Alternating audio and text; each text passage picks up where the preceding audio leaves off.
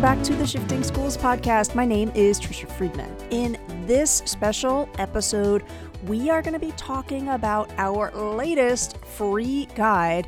And we wanted to do an episode about this because the guide has only been out there for a week, but wow, we have received so much feedback about it. It is the Rootbark Branch Book Group Protocol.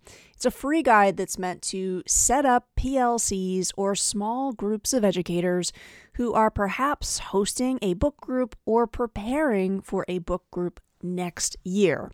Before we dig into that, I do want to remind folks we still have a few seats remaining for our 3-month generative AI cohort. It kicks off this August, where Jeff and I each month are going to provide a 30-minute webinar, provide and create lots of resources. The cohort has been capped to just 50 participants.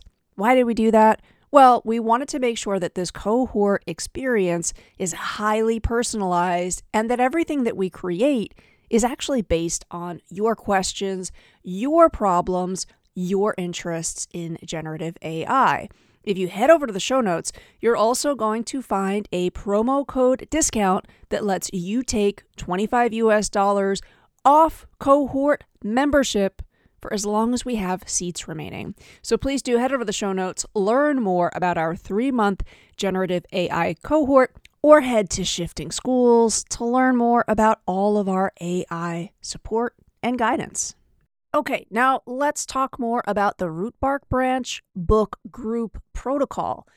Inside the free guide, you are going to find a printable bookmark that has reflective prompts. You're going to find a wrap-up micro menu for having the conversation when folks are coming together, and you are going to find our curated list of inspiration for potential books to discover if you're looking for your next best book group book. Now, why did we create this free guide?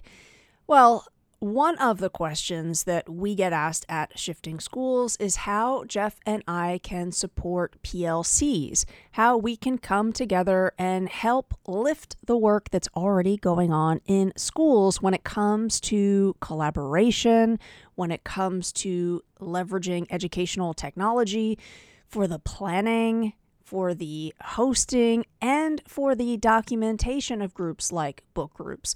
And one of the things that I have found time and time again when I'm working with a PLC or a school leader or a teacher who's hosting a book group is we don't often give a lot of quality scaffolding to our fellow colleague readers. And when I have this conversation, I want to be crystal clear in reminding folks providing scaffolding doesn't have to be a heavy lift. We don't have to be giving teachers an overly prescriptive documentation or note-taking guide.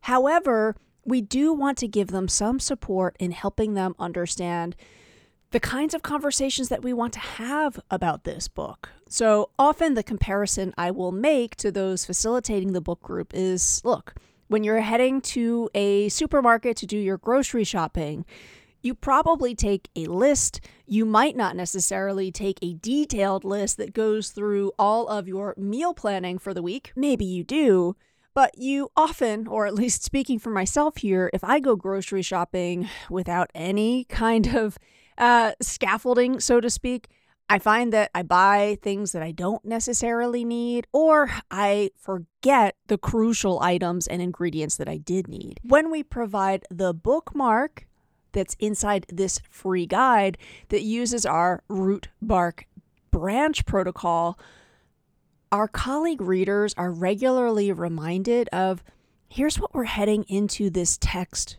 for. Here's what we want to keep our eyes and ears perhaps open for. And again, the bookmark is meant to be there so that I'm being reminded of that again and again.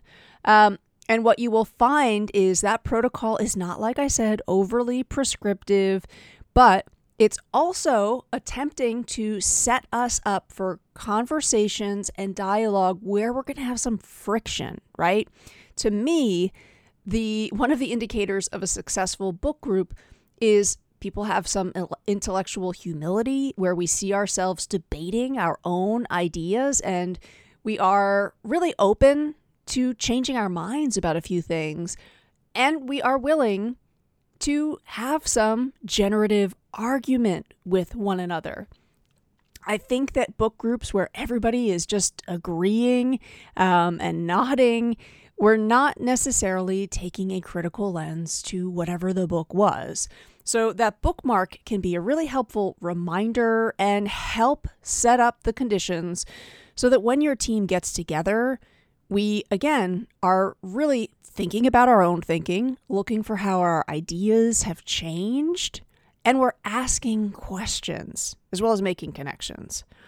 The wrap-up micro menu is really just for the facilitator. This is giving them some scaffolding in hoping to bring that conversation to a close, and also documenting where the group was in alignment, where they were not, and it might actually set the facilitator up to do something like a blog post, a newsletter, or to take those ideas and share it with members of the community who may not have been a part of the book group. I think another really crucial indicator of a successful book group is, do you find in your community other people who were not necessarily a part of that group? Are they picking up the book after? Has there been enough discussion that people are kind of overhearing, or they've been given the opportunity to eavesdrop or to learn about that book group? So if you facilitate one, how are you documenting the conversation? How are you sharing it out so that other members of the community might also be inspired to pick up that book? Now, I know that in order to facilitate a really meaningful, transformative book group, it's difficult, right? We're really hoping that our free guide gives you some guidance, saves you some time and energy, and just takes a little bit of the labor out of that process. Now, listeners, hopefully by now you know Jeff and I absolutely adore hearing from you. And we do have a button on our shiftingschools.com homepage where folks like you can send us a voice memo. Now, often listeners will send in a voice memo with their thoughts on our conversation, or perhaps letting us know how they have used one of the free guides. And again, we never publish a voice memo without checking to see, would you like us to air this? So you can send us a voice memo that is just private. It's just for us to have an exchange about. Or if you would like to share your thoughts on what makes for a successful book group, or if you want to talk about how perhaps you are making some changes, adaptations, or simply how you're planning on using this free guide with your community, we'd love to share that with listeners. Thanks again, folks. You're going to find the link to this free guide, of course, over there in the show notes. If you've got questions on this free guide, we're also here to help. You'll find our email address in the show notes as well. We'd love to also learn more about what folks might be reading over the summer. If you've been listening for any length of time, you know I love talking about PL books. So consider dropping us an email, or if you follow us on Twitter, TikTok, or Instagram, we'd love to connect with you there. All three of those social media accounts are also in the show notes. Our next episode is with an amazing librarian. Those of you who are looking for some great fiction recommendations for yourselves or for the young people in your life, be sure to tune into that. And I wanted to let you know also, coming this July, Jeff and I are launching our special esports mini-series. We've been hard at work on this special esports mini-series for months now. And I have to tell you, we are super proud of our lineup of extraordinary guests. Jeff and I learned so much about esports and gaming for learning through this series of conversations. I want to give a shout out to our special sponsor of that series, Digon. You'll learn more about them in the series as well.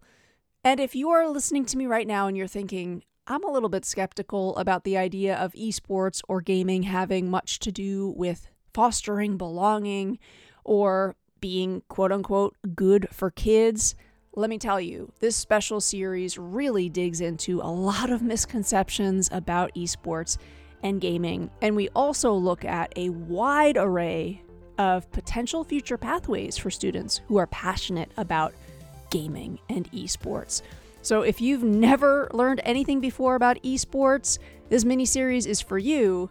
And if you are an avid gamer or if you coach esports, this series is for you as well. Hope you tune in. That launches this July. If you have a gamer in your life or you know an esports coach, maybe let them know about the special series. Again, that's going to kick off the first week of July. Thanks for tuning in to Shifting Schools. See you again next week.